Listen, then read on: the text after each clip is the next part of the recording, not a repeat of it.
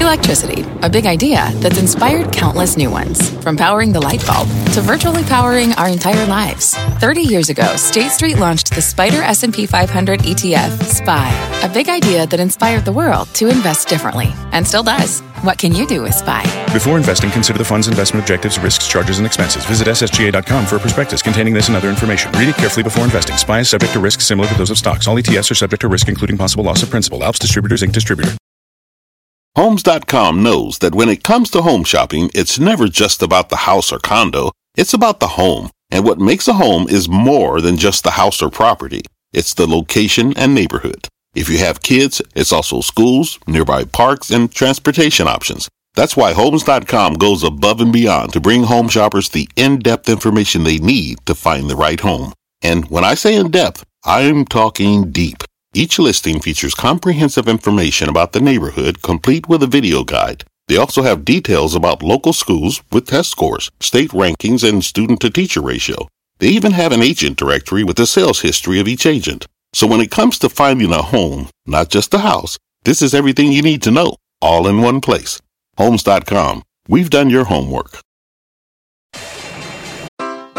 Take your business further with the smart and flexible American Express Business Gold Card. It offers flexible spending capacity that adapts to your business.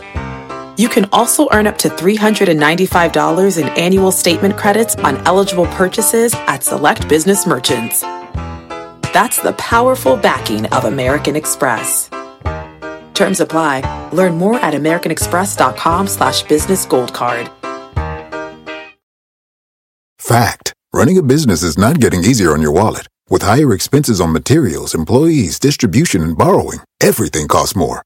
Also a fact. Smart businesses are reducing costs and headaches by graduating to NetSuite by Oracle. NetSuite is the #1 cloud financial system, bringing accounting, financial management, inventory, and HR into one platform and one source of truth. With NetSuite, you reduce IT costs because NetSuite lives in the cloud with no hardware required, accessed from anywhere. You can cut the cost of maintaining multiple systems because you've got one unified business management suite. You improve efficiency by bringing all your major business processes into one platform, slashing manual tasks and errors. Over 37,000 companies have already made the move. See how you'll profit with NetSuite, and then you can think of all the ways you could be spending the money you save.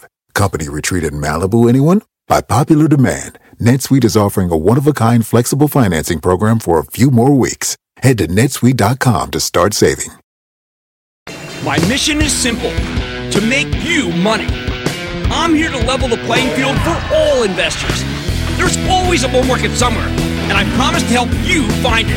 Mad Money starts now. Hey, I'm Cramer. Welcome to Mad Money. Welcome to Cramerica. Other people want to make friends. I'm just trying to make you some money.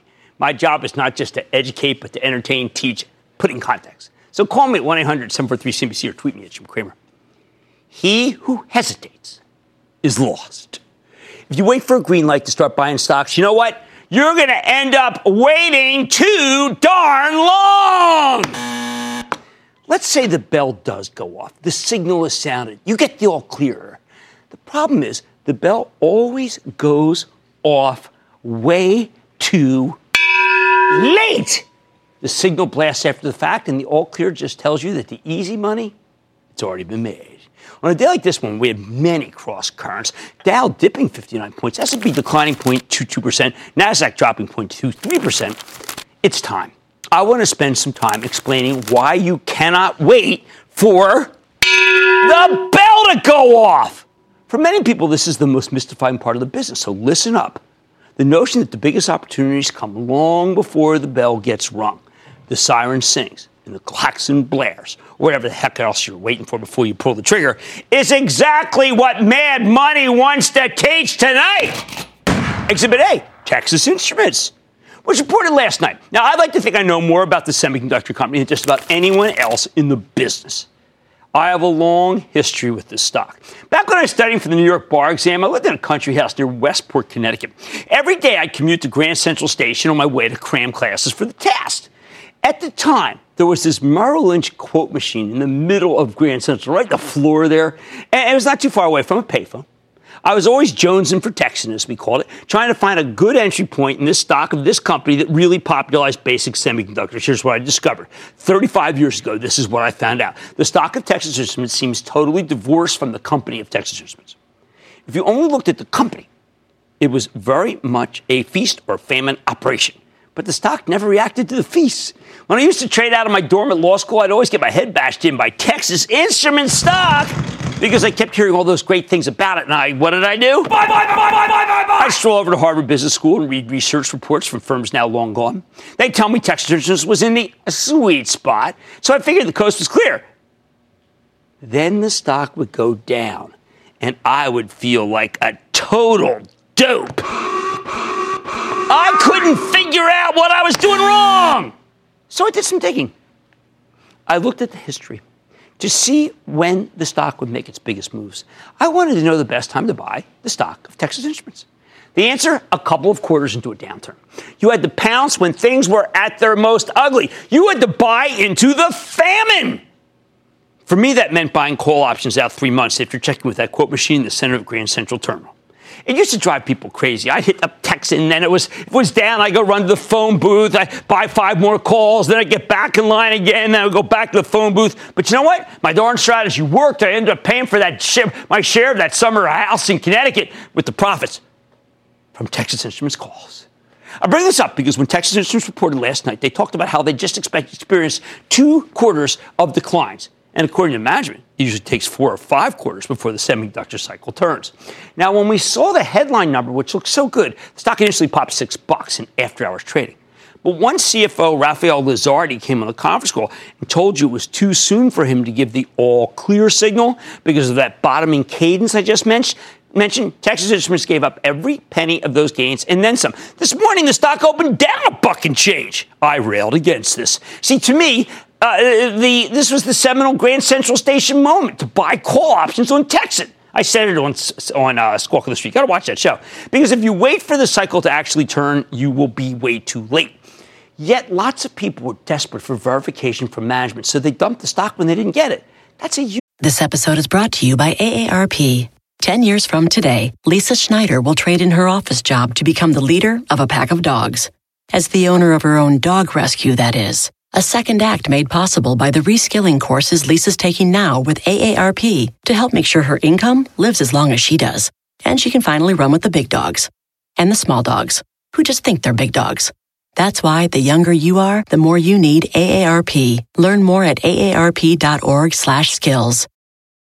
When you're hiring, the best way to search for a candidate isn't to search at all. Don't search, match with Indeed. Indeed is your matching and hiring platform with over 350 million global monthly visitors, according to Indeed data, and a matching engine that helps you find quality candidates fast. Use Indeed for scheduling, screening, and messaging to connect with candidates faster. Plus, 93% of employers agree Indeed delivers the highest quality matches compared to other job sites, according to a recent Indeed survey. Leveraging over 140 million qualifications and preferences every day, Indeed's matching engine is constantly learning from your preferences. Join more than 3.5 million businesses worldwide that use Indeed. Listeners of this show will get a $75 sponsored job credit to get your jobs more visibility at Indeed.com/madmoney. Just go to Indeed.com/madmoney right now and support this show by saying you heard about Indeed on this podcast. Indeed.com/madmoney. Terms and conditions apply. Need to hire? You need Indeed. It's a mistake. The executives at Texas Instruments aren't trying to help you time the semiconductor cycle, for heaven's sake. They're just trying to run the business. And that's a very different thing. While the stock ultimately rebounded and closed up $2 today, so it shows I was kind of right, I still think it's a steal. Oh, and talk about the need to be ahead. Lam Research told you last quarter a bottom could be in hand for semiconductor equipment.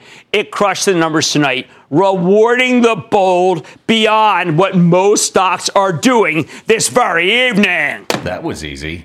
We see this kind of thing all the time. Look at Apple. Nearly 60 points ago, Tim Cook was telling us that the company's best days were still ahead of it. But Apple had just pre-announced some hideous numbers.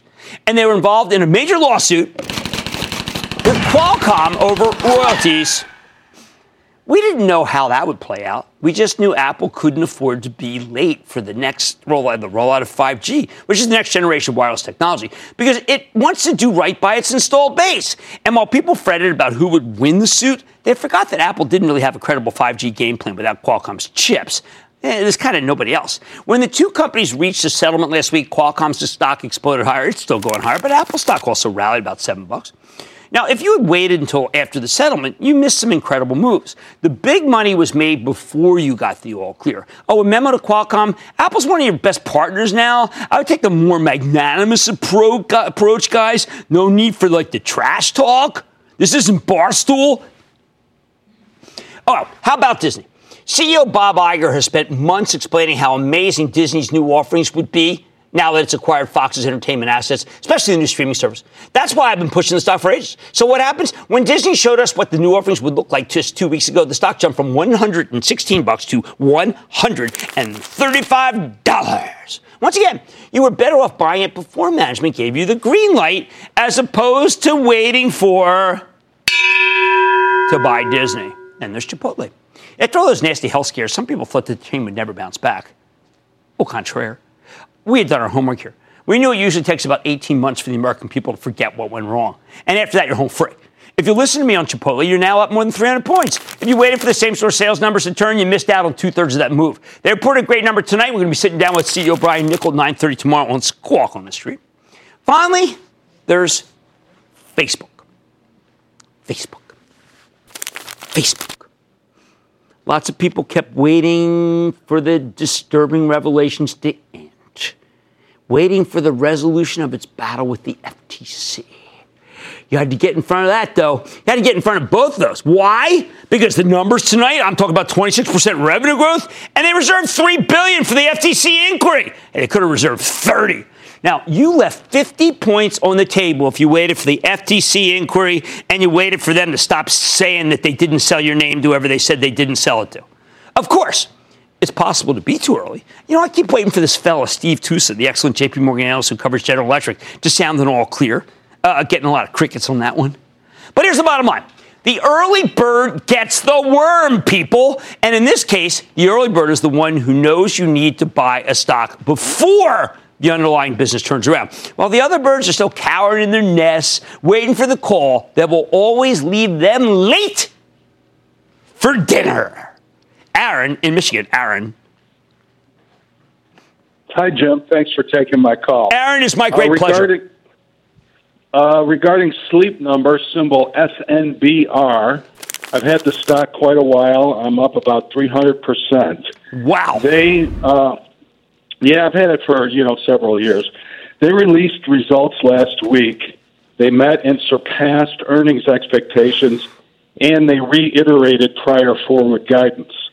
They did miss revenue microscopically, $2 million on $425 million, and the stock sold off about 20% immediately and another 5% or so since. I was somewhat surprised and intrigued by this. Mm-hmm. So my question is, do the algorithms sell stock regardless of the type or magnitude of miss?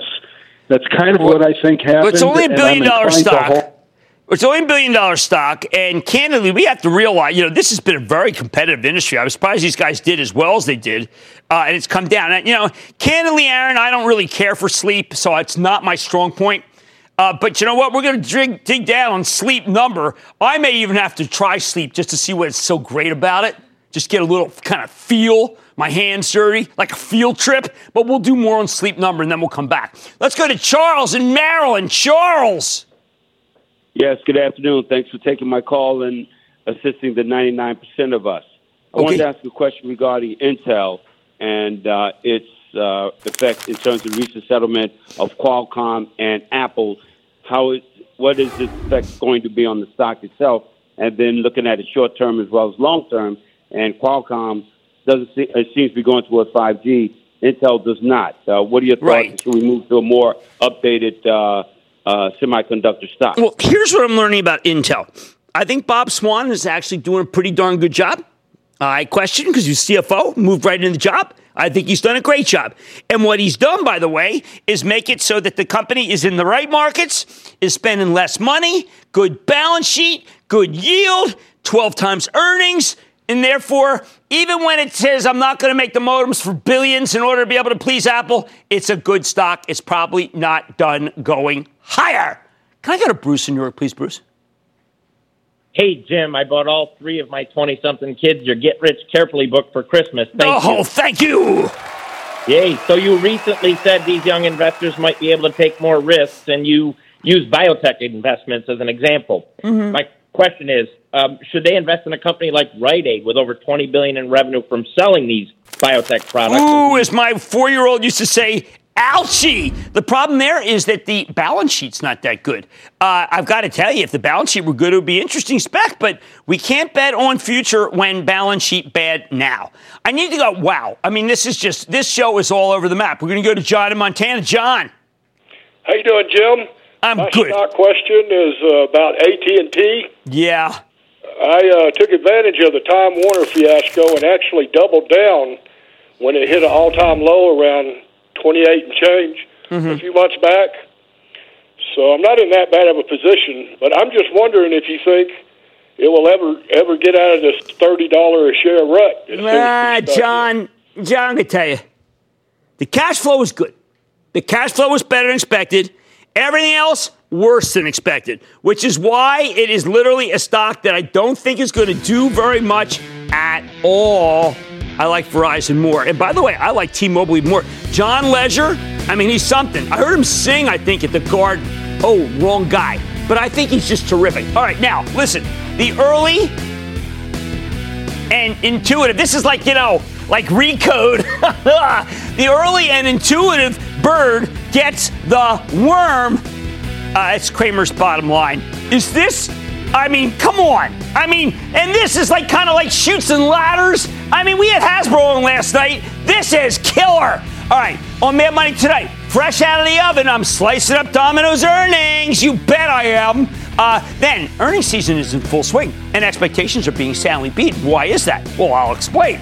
And Zora shares have been under pressure since the company reported at the end of March. The subscription economy is sticking around. So could it be a prime buying opportunity? I'm talking with the CEO. So stay with Cramer. Don't miss a second of Mad Money. Follow @Jim Cramer on Twitter. Have a question? Tweet Cramer. #MadTweets.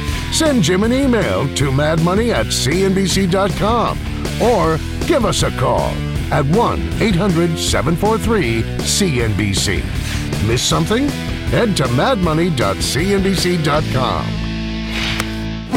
This episode is brought to you by AARP.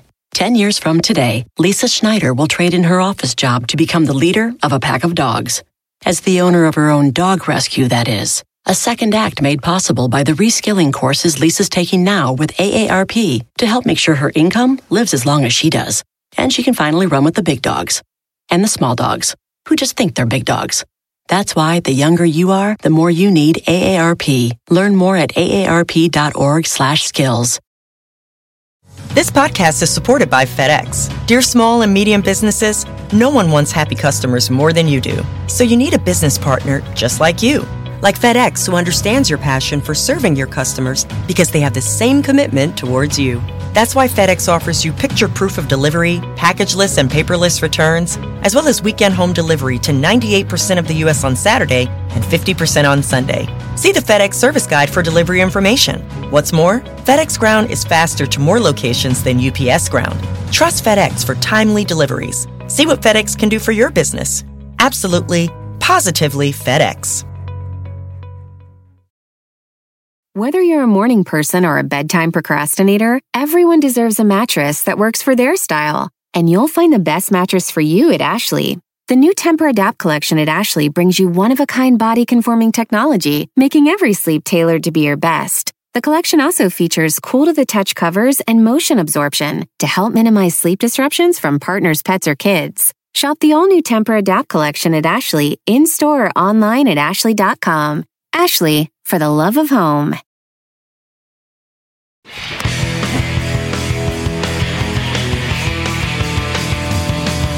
The stock is heating up, and investors are placing their orders for Domino's. As technology changes the delivery game, can this pizza pioneer make a seamless transition to the digital age and cook the competition? I've said it before, I'll say it again. Do not give up on great companies just because they hit a speed bump. Just look at Domino's Pizza. When Domino's reported a not-so-hot quarter in February, the stock got obliterated, trading down to $239 a month ago, as everyone started worrying that maybe the company couldn't deliver now that longtime CEO Patty Doyle had retired. Oh, come on. That was the moment to buy the stock, not sell it. In recent weeks, Domino's has taken off, thanks in part to the analysts who keep pointing out that it had gotten too cheap to ignore. Then this morning, the company reports a seemingly mixed quarter, yet the stock pole vaulted $13 or 4.89%. Why? Because while the same-store sales came in weaker than expected across the board, and the total revenue was a little soft, Domino's had excellent margins. And when you factor in the impact of their huge buyback, management was able to deliver a terrific 11-cent earnings beat off a $2.09 basis. Apparently, that was enough to reassure the bulls, and the stock was off to the races, rebounding to $283. Is the comeback for real? Let's check in with Rich Allison, the CEO of Domino's Pizza, to hear more about the quarter and his vision for the future. Mr. Allison, welcome back to Mad Money. Hi, Jim. Great to be with you again. All right, Rich, I was a little worried when I saw the same-store sales, but I could not believe how much money you could be making in this environment with the same-store sales number. How was the cadence of the quarter? Is it just starting to gain a lot of steam right now? Yeah, Jim, we're continuing to see terrific momentum in our business. In the first quarter, our global retail sales grew 8.5% when you adjust it for currency. Continuing to see, terrific profitability on the part of our franchisees. So we're excited about where the business is and the momentum that we have behind it. How many stores do you need? Because I want to congratulate you. You just opened your 16,000th store. Now, I'm a Domino's user, and I go where I go. I use Domino's, but I got to know, do you need another 5,000 stores? Jim, we need a lot more stores. When we take a look at our business and we look out toward 2025, we see a business that could have 25,000 stores, about 8,000 of those in the United States and the rest outside. And it's all part of our strategy to fortress the markets that we operate in, which brings a lot of benefits. Gets us closer to the customer so our service improves, lowers the cost of that delivery as we're driving fewer miles, and also, frankly, improves the wages for our drivers because they're getting more delivery runs per hour. Well, that's important because I was going to ask you, how do you keep your drivers, given the fact that we've had almost all the companies that deliver, and they all say the same thing, it's a mad scramble to get employees. I guess because of the way that you work, you pay more than everybody else. Jim, we do. When our stores are busy, our drivers are making a lot of money. And the other thing that comes along with it with Domino's that you don't get in some of these other businesses is that there's a path to becoming a small business owner and even a large business owner inside the Domino's system. 90+% of our franchisees in the United States started off as drivers or answering the phones in our stores. It's just a great way to build a business and build wealth over time for folks that are willing to go after it. Are there master franchisees who actually started as delivery people? Master? There sure are. Really? Some of our largest master franchisees around the world started off delivering pizza. Don May, our CEO of Domino's Pizza Enterprises, our master franchisee based in Australia, began as a delivery driver, and now he runs a business with about 2,500 Domino's Pizza stores. Well, I wish more people knew this kind of thing. I know we've talked about it with Mr. Doyle before, because I think there's an essence that if you didn't go to Stanford Business School and you didn't code, well, you know what? You've been left behind. These people not only have not been left behind, but I bet you they even have a good technology background by the time they finish working as a delivery person at Domino's. Absolutely. Technology is such an important part of our business, Jim, through and through, from the consumer interface, now coming all the way back through the stores and out in the hands of our drivers. It is really permeating every part of our business. Now, you launched, when you were here last, a program. It was taking pictures of pizza, any pizza, uploading them to the Domino's app. Obviously, the more people get the Domino's app, the better. How successful was that, and how's the rewards program doing? Jim, we're really pleased with our Points for Pies program. It's helping us deliver on some of our important objectives. We wanted to get our app downloaded on more consumers' phones, and that's happened. We wanted more enrollments into our loyalty program, and that's happened. And now we're starting to see some of those new enrollees ordering and ordering again. And in addition to all of that, it's given us some really interesting intelligence about where else our consumers go to buy their pizza. So our customers don't eat all of their pizza at Domino's. We want them to eat as much of it as possible, but they go other places. And now we know a lot more about that than we did just a few months ago. Is it helping you take share? I mean, you've got a bunch of competitors. I know that you have been the share taker. Is that still continuing? Absolutely, Jim. In the first quarter in the U.S., our retail sales grew 7.9%, and that's in a category that grows at very low single digits. So we're continuing to take a significant amount of market share. You talk about a term in the conference call, fortressing impact, because you're worried, some of the analysts are worried about aggressive promotional activity by third-party delivery weighed on the U.S. comp this quarter. Talk about fortressing delivery and what it means to make it so that you guys, you have a moat versus everybody else. Yeah, Jim, if we want to win for the long term, and we sure do, we've got to do a couple of things really well. Number one, we've got to provide great service and consistent service to our customers. And number two, we've got to be the lowest cost delivery provider out there. This fortressing strategy really works on both of those dimensions. As we tighten those delivery areas down from our historic 9-minute or so drive times down to 5 or 6 minutes, it shortens the time to get to the customer, and instead of getting there in 30 minutes, we can get there in 25 or 20, or even some of our great franchisees who are getting it done in 15 and 16 minutes. And then secondly, the more runs that we get per hour, it just improves the economics of each of those delivery orders, because in some of the high wage labor markets today, it's really difficult to take $20 worth of food 9 minutes away from your location and make money on that order. We have to bring these territories down tighter to accomplish our objectives and to protect ourselves against this new emerging set of competitors. Well, it is absolutely working. I'm so glad that the numbers are back. I think that it's always been the best business model. Rich, you're doing a fabulous job. That's Rich Allison, CEO of Domino's DPZ. Let the Bears keep trying to knock it down. Forget about it. Great business models always win with good management. Mad Money's back after the break.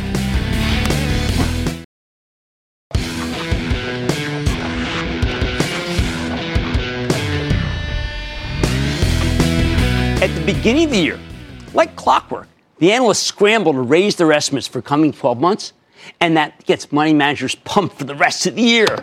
Buy! These are the kinds of courageous analysts who love to upgrade stocks that are going higher, and of course downgrade the ones that are going lower. They always want to start the new year off with a bang! But not this year. This year they held their tongues, except where they cut their price targets because 2018 ended so poorly. Rather than trying to put a positive spin on the new year, they dispensed with the ritual January bullishness, and they stayed in their foxholes. They were terrified even to peek out, put their heads up, and try to even imagine a brighter future. Now we're seeing the fruits and wages of that fear as company after company beats these expectations that were set down months ago when it felt like the sky was falling. They keep topping the estimates because those estimates were never raised to begin with, like they would have been typically at the start of any other year.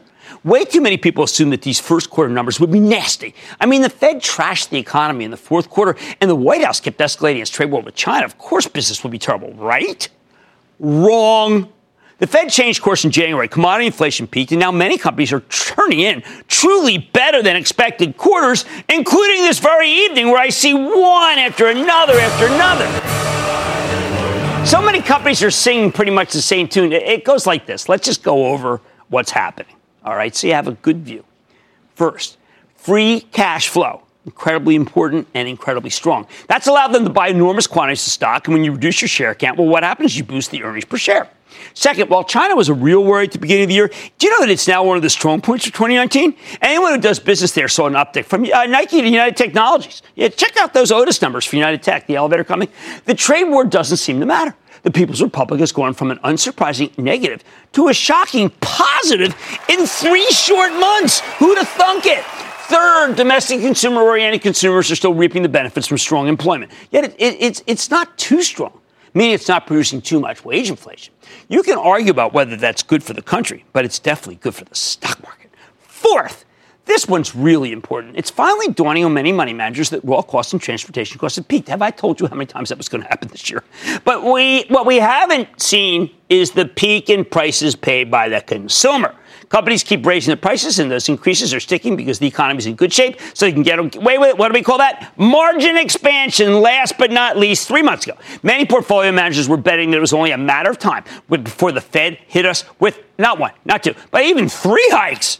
Sure, Fed Chief Jerome Powell had started talking about a pause, but they figured more tightening was inevitable. Now, despite some strong jobs data, you got a lot more people who believe a rate cut might actually be likely. As long as that's a possibility, it's a mistake to leave too much cash sitting on the sidelines.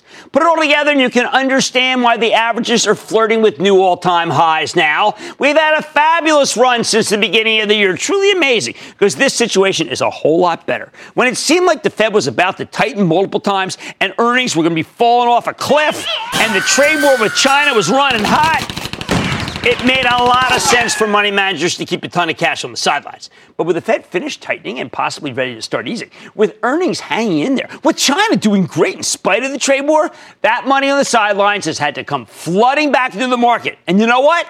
I don't think it's done.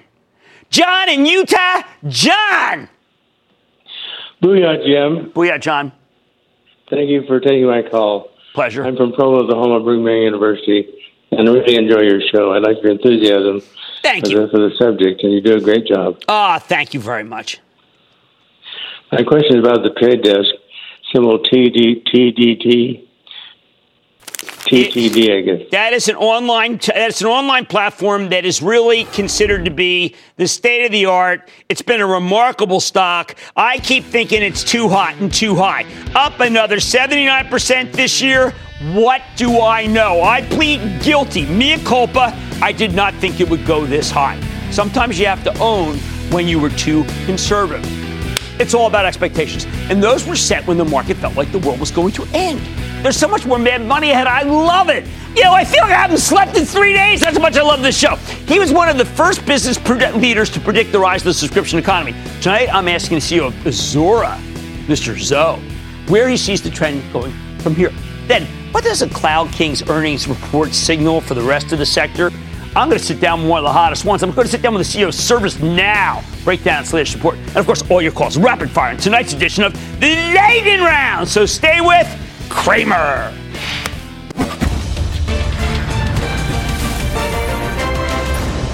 Tomorrow, kick off the trading day with Squawk on the Street. Live from Post 9 at the NYSE. Gorillas. Beautiful gorillas. Well, no, not beautiful gorillas. I'm talking about terrorists. Oh, you're talking G-U-E-R. Not G-O-R. Not that. That's Jane. Uganda? What are you, I guess Jane? that's not Mozambique. What are you, Jane Goodall? It all starts at 9 a.m. Eastern.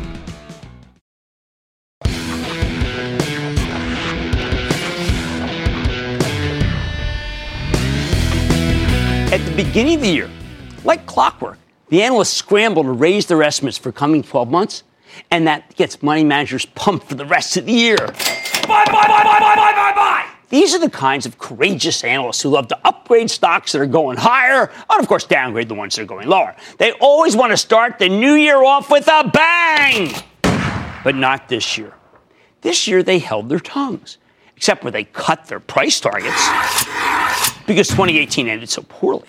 Rather than trying to put a positive spin on the new year, they dispensed with the ritual January bullishness, and they stayed in their foxholes. They were terrified even to peek out, put their heads up, and try to even imagine a brighter future. Now we're seeing the fruits and wages of that fear as company after company beats these expectations that were set down months ago when it felt like the sky was falling. They keep topping the estimates because those estimates were never raised to begin with. Like they would have been typically at the start of any other year. Way too many people assumed that these first quarter numbers would be nasty. I mean, the Fed trashed the economy in the fourth quarter, and the White House kept escalating its trade war with China. Of course business would be terrible, right? Wrong. The Fed changed course in January. Commodity inflation peaked, and now many companies are turning in truly better than expected quarters, including this very evening where I see one after another after another. So many companies are singing pretty much the same tune. It goes like this. Let's just go over what's happening, all right, so you have a good view. First, free cash flow. Incredibly important and incredibly strong. That's allowed them to buy enormous quantities of stock, and when you reduce your share count, well, what happens? You boost the earnings per share. Second, while China was a real worry at the beginning of the year, do you know that it's now one of the strong points for 2019? Anyone who does business there saw an uptick from Nike to United Technologies. Yeah, check out those Otis numbers for United Tech, the elevator company. The trade war doesn't seem to matter. The People's Republic has gone from an unsurprising negative to a shocking positive in 3 short months. Who'd have thunk it? Third, domestic consumer-oriented consumers are still reaping the benefits from strong employment. Yet it's not too strong, meaning it's not producing too much wage inflation. You can argue about whether that's good for the country, but it's definitely good for the stock market. Fourth, this one's really important. It's finally dawning on many money managers that raw costs and transportation costs have peaked. Have I told you how many times that was going to happen this year? But what we haven't seen is the peak in prices paid by the consumer. Companies keep raising the prices, and those increases are sticking because the economy is in good shape, so they can get away with it. What do we call that? Margin expansion. Last but not least, 3 months ago, many portfolio managers were betting that it was only a matter of time before the Fed hit us with not 1, not 2, but even 3 hikes. Sure, Fed Chief Jerome Powell had started talking about a pause, but they figured more tightening was inevitable. Now, despite some strong jobs data, you got a lot more people who believe a rate cut might actually be likely.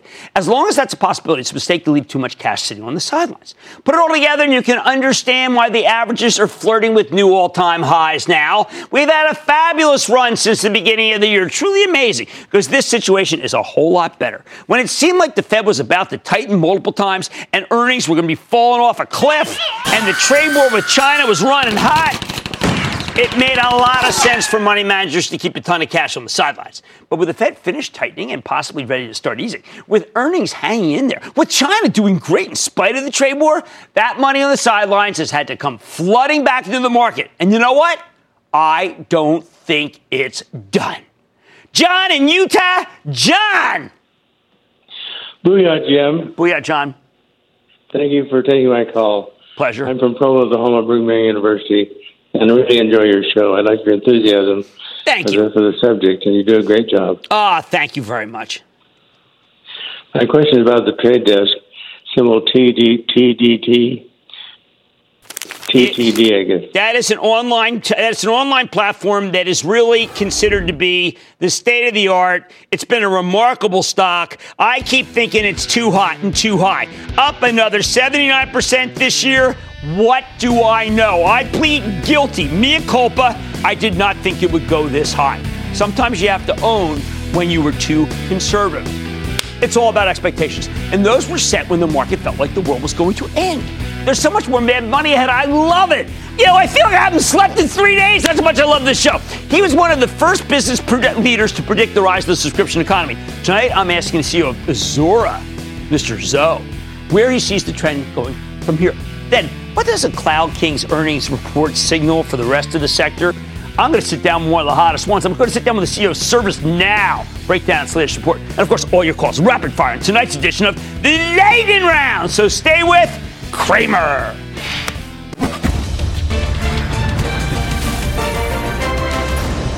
Tomorrow, kick off the trading day with Squawk on the Street. Live from Post 9 at the NYSE. Gorillas. Beautiful gorillas. Well, no, not beautiful gorillas. I'm talking about terrorists. Oh, you're talking G-U-E-R. Not G-O-R. None of that. That's Jane. Uganda? What are you, I guess that's not Mozambique. What are you, Jane Goodall? It all starts at 9 a.m. Eastern. The CNBC Stock Draft is back. And with a field that includes a scrappy entrepreneur and a major league pitcher, a repeat won't come easy for Nick Lowry. The CNBC Stock Draft, a Power Lunch special event. Tomorrow, 2 Eastern, CNBC.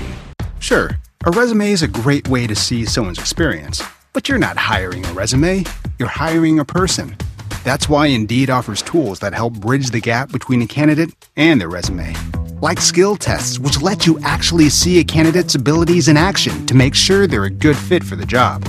It's no wonder Indeed delivers 3 times more hires than any other job site. See beyond the resume with Indeed. Get a free sponsored job upgrade on your first posting at Indeed.com/offer. Hey, did you? Yep, done. And Of course. And? Oh, yeah. All in one? Hour.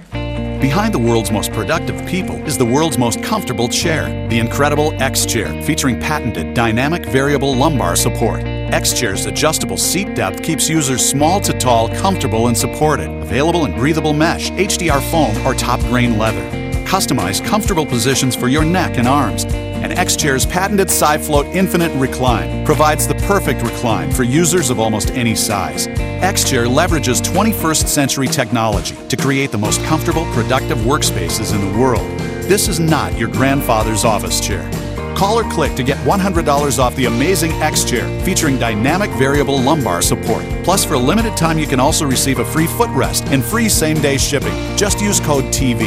This deal is good for any X-Chair you choose. Call or click to order today and receive a 30-day risk-free trial and $100 off.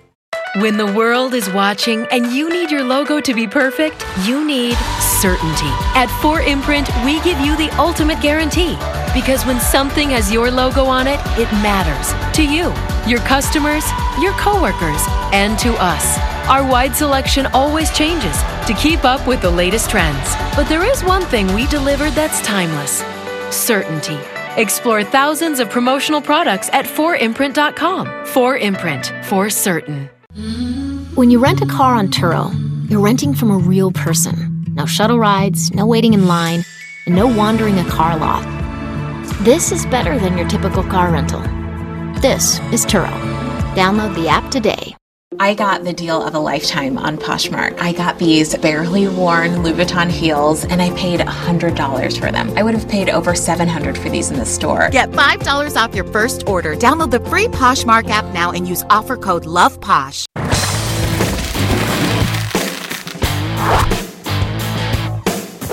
With all these newly minted IPOs attracting so much attention, what are we supposed to do with last year's terrific crop of deals?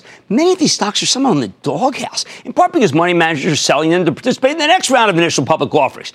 And at this point, some of them may be too attractive to ignore. Consider the case of Zuora. That's the cloud-based software company that helps its customers launch, manage, and grow their own subscription services. I like to think of it as kind of a pure play on the subscription economy, and it's looking more and more like subscription services are the future. But after performing pretty well out of the gate, Zuora's stock got slammed late last year. While it's rebounded from its lows, it got hit again when the company reported last month. The guidance was a tiny bit late. Look, the quarter was good. Sometimes it's hard to understand this stuff. Still, I think this is the best way to invest in the subscription economy. And with the stock trading at 7 times next year's sales, which is cheaper than a lot of others, and certainly than it used to be, I think it's attractive. So let's take a closer look with Tien Tzuo. He's the founder and CEO of Zuora, who literally wrote the book on the subscription economy, subscribed, which I love, to get a better sense of how his business is doing and where it's headed. Mr. Tzuo, welcome back to Mad Money. Good to see you, Tien. Have a seat. Great to be here. There's a great line in your conference call, not the one where you mentioned me. I'm always grateful for that, where you say the vast majority of business models have to eventually transition to subscriptions. That seems like a bold comment, given the fact that most of businesses don't even know what a subscription does. Yeah. How's it going to happen? Well, they know. I mean, for the last 10 years, we've seen the rise of what this thing we call the subscription economy. But here in 2019, what we're starting to see is this idea of an end of ownership.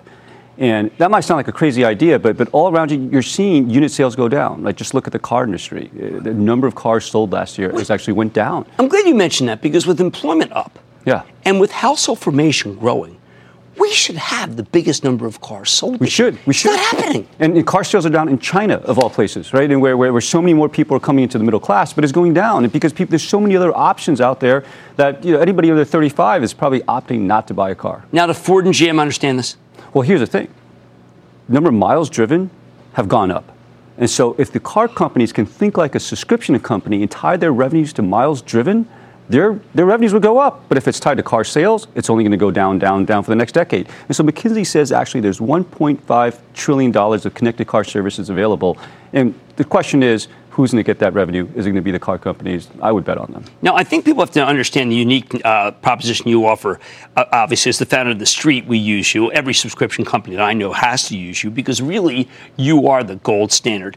And yet, when I look at it, I mean, I see these companies like Caterpillar. Yeah. I mean, what does Caterpillar know? They reported today, a good company, but they're not new in the sense of knowing how to subscribe to something. Well, what's driving the end of ownership? I mean, we think subscription businesses, we think these technology companies. Right. Like Zoom is a great example. Of which I use, and it's fantastic. Yeah, and so we power Zoom's business as an example. Right. Or you think about media companies, Dow Jones, Financial Times, The Economist, right? But every single physical product is now coming off the assembly line connected to the internet. And what's happening is these products are now becoming essentially edge devices in a network. And so what companies are saying is now that my products are smart, when my engineers know how my customers are using my product, which is exactly what the software as a service companies. They know how you use your product. They provide a service to you.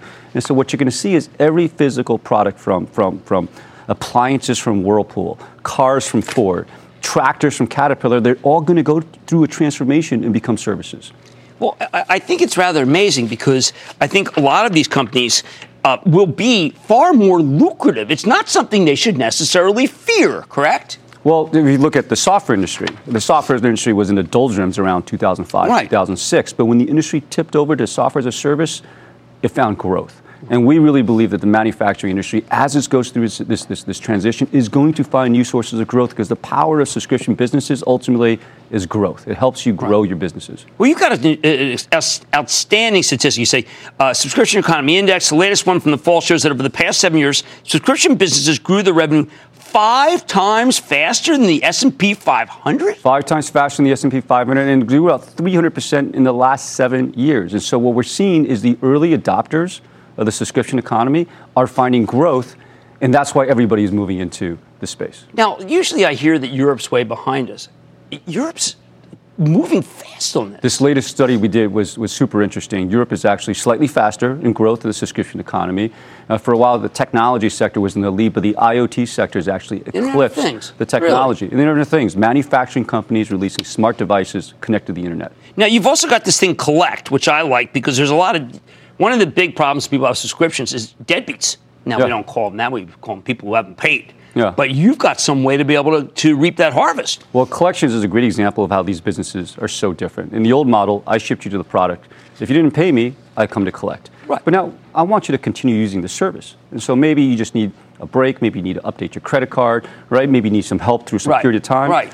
So Collections is, once you have a relationship with a customer, Collection becomes a sensitive dance to make sure, look, I would like you to remain a long-term customer. How can we do that? Well, what I was going to say is that the key to me in subscription is long-term value of customer. And if you can make it so someone is a customer and they stay long-term, I can price that company's value. Well, that's why Wall Street is valuing these new subscription businesses that are coming on the market so much higher than their product counterparts. And I think you've got the essence of it. The people that don't quite understand the subscription economy are taking existing products and trying to figure out how do you pay over time. That's not what this business is about. This business is about building customer-centric business models, taking technology today, IoT, mobile, whatever it is, right, and then transforming what you do as a service. This is the heart of these digital transformations that the companies are going through. Well, I said this when the company was private. Now it's public. I love to have companies that ultimately go public. It's a game breaker. You can't really run a subscription business unless you hire these guys. It's rather amazing. It's about as close to monopoly as I've seen if you are in the subscriber business. That's Tien Tzuo. Tien Tzuo is the CEO and founder of Zuora. And, ZUO, I don't get the price. Honestly, sometimes you just have to say, I don't get why it's trading so low. They have Money's back after the break.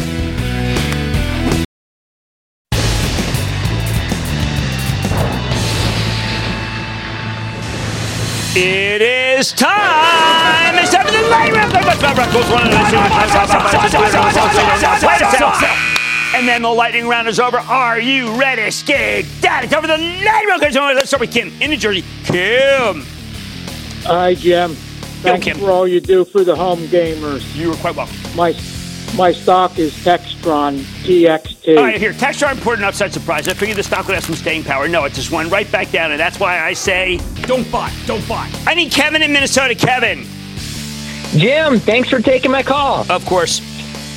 Hey, Jim, is it time to buy Halliburton? The House of Pain. Is it time to move into the House of Pain? I don't know. I don't even want to sublet there. Let's go to Pete, New Jersey. Pete. Hey, Jim, what do you think about Eagle Pharmaceuticals? I think nothing of it. I don't like the specialty pharmacists at all. Let's take a big old pass on that one, Mr. Gordon Stater. How about Manuel in Illinois? Manuel?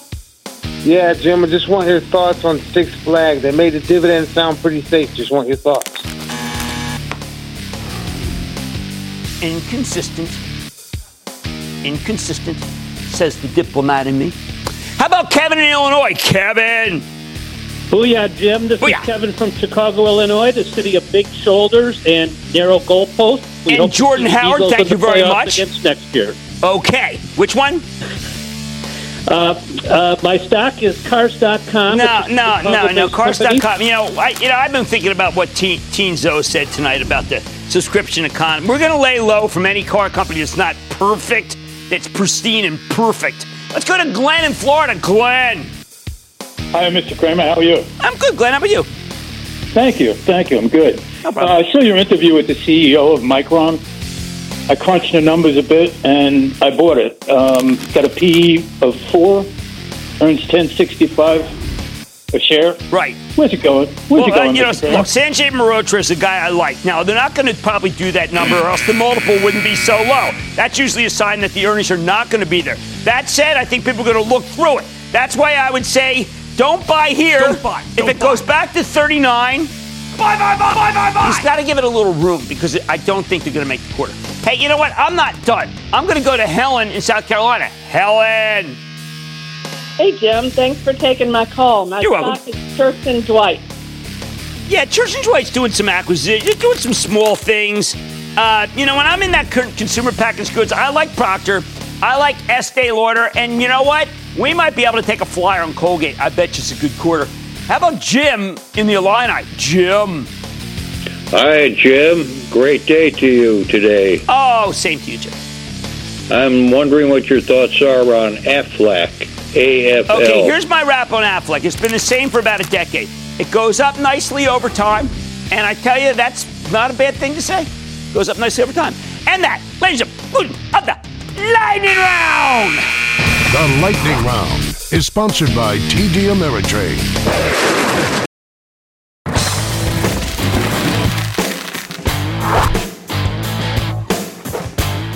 The Cloud Kings, they just keep delivering. Just look at ServiceNow, the software company that lets businesses automate various information technology processes, not to mention all sorts of back office jobs.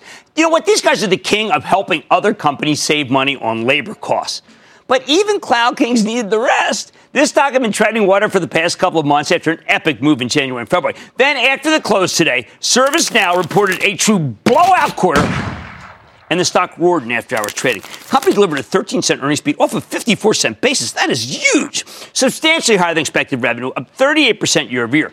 Even better, management gave bullish guidance for the next quarter and also raised their full-year subscription revenue and billings forecast. It was a terrific quarter.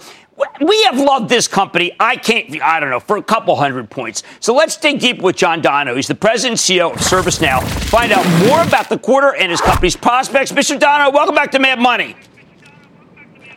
Hi, Jim. How are you doing? Well, John, it's always great to see you because you are the delivery man. And I'm looking at a chart in your deck. 17 of top 20 deals in Q1 included 3+ products. I've heard of land and expand. That's nonsense. You are landing and you're taking over. Well, Jim, that's the power of being a platform. And fundamentally, ServiceNow is a platform. It's a platform that enables you to digitize and automate workflows all across the company, that allows you to deliver great experiences for your employees and customers and unlock productivity. So platform is what enables the growth of all the applications on top. Now, when I see these numbers, John, the first thing I think of is the reason why the Federal Reserve does not need to tighten is because there are companies like ServiceNow doing more with less, making your company far more efficient, not necessarily laying off people, but certainly as a company grows, ServiceNow grows with you. Are you part of a new economy that explains the greatness of how our country can grow without inflation? Well, in many ways, Jim, I think the lessons that and experiences we've learned in our consumer lives over the last 10 years, where born in the cloud, the mobile phone came out, cloud-based applications like an eBay, a PayPal, an Amazon, a Lyft, they allowed us to be more efficient at home and have better experiences, and that it was a win-win. That's now coming to our lives at work. And so a platform like ServiceNow helps a company provide a better experience for ourselves at work, whether it's a more automated experience. For instance, we're launching a mobile onboarding product next week, which will allow a new employee to go through their entire onboarding experience on their mobile device. That is both a better experience for the incoming employee, and it's significantly more efficient for the company. So bottom line, I think you're right that a born in the cloud platform like ServiceNow is going to help deliver better experiences and be more efficient, which is the kind of win-win we need at work, just like we've had it at home. Well, look, I didn't know about this mobile. I was going to go towards shifting to subscriptions. I'm trying to figure out who else has that, because what I realize is that is just a decided advantage that you can take share. Who are you displacing with that? Well, Jim, in many ways, we're not displacing anyone. Here's what I hear from customers. Customers are embracing 4 to 6 strategic software platforms. Often it's Salesforce, it's Workday, it's ServiceNow, it's Adobe for marketing analytics, it's Office 365, maybe SAP if there's a supply chain, and they're trying to put as much as they can on these platforms. So there's going to be multiple winners. Now, ServiceNow's role within that is twofold. One, we're the IT system of record. We help IT departments go from being legacy IT to modern IT. But very importantly, we provide workflow, cross-functional workflow around many of the other platforms. So employee onboarding, for instance, is a end-to-end employee experience. If you think about what it takes to onboard an employee, you need to get your badge from security, your desk from facilities, your laptop from IT. You got to sign up for your HR, your health plan. You got to sign up with payroll, which is in finance, with T&E. Got to do compliance training. You're probably touching 7 or 8 different departments. What ServiceNow's onboarding app does is it connects all those together into a seamless experience for the new employee. But under the surface, it's connecting with Workday, with Concur, with ADP, right, with all the other supporting systems. And so I think this is a world where you're going to see multiple winners, and the real winners are going to be the employees who get better experience, customers who get better experience, and companies who get more efficiency and productivity. Right, and obviously people aren't wasting 2 days when they just hired, and they're not making any money for the company. Now, John, something I was looking for your release. You guys are getting close to Adobe. You're getting close to Microsoft. But you know what? I know you're as close to Salesforce. And I know we all got these things. Everybody gets along. I don't know anymore, John. I don't know how well Adobe gets along with Salesforce. I mean, are you trying to be Switzerland, but maybe someone draws you into their orb? Look, Jim, we're trying to do what we do best, which is digital workflow. And we realize that we want to be world-class at what we do and then work highly effectively with the other platforms. That's what I hear from customers. Customers are saying to me, John, I want 1 + 1 + 1 to equal 5. Or as one of my customers said, I want 1 + 1 + 1 times ServiceNow to help me get 10 times productivity. So we're working hard to integrate effectively with other leading technologies and other leading platforms because that's what customers want. Fundamentally, each of us do different things. Yes, there's some 5 or 10% overlap on the edges, but to deliver true digital transformation, to deliver truly better employee experiences, to deliver real productivity, we need to be able to work together on behalf of our customers. And that's what we're committed to do. Well, John, that's why you are a cloud king. Once again, thank you so much for delivering NOW ServiceNow. Great work, sir. Great to see you. Congratulations. John Donahoe is the president and CEO of ServiceNow. How much have we loved this stock? And thank you. Stick with Kramer.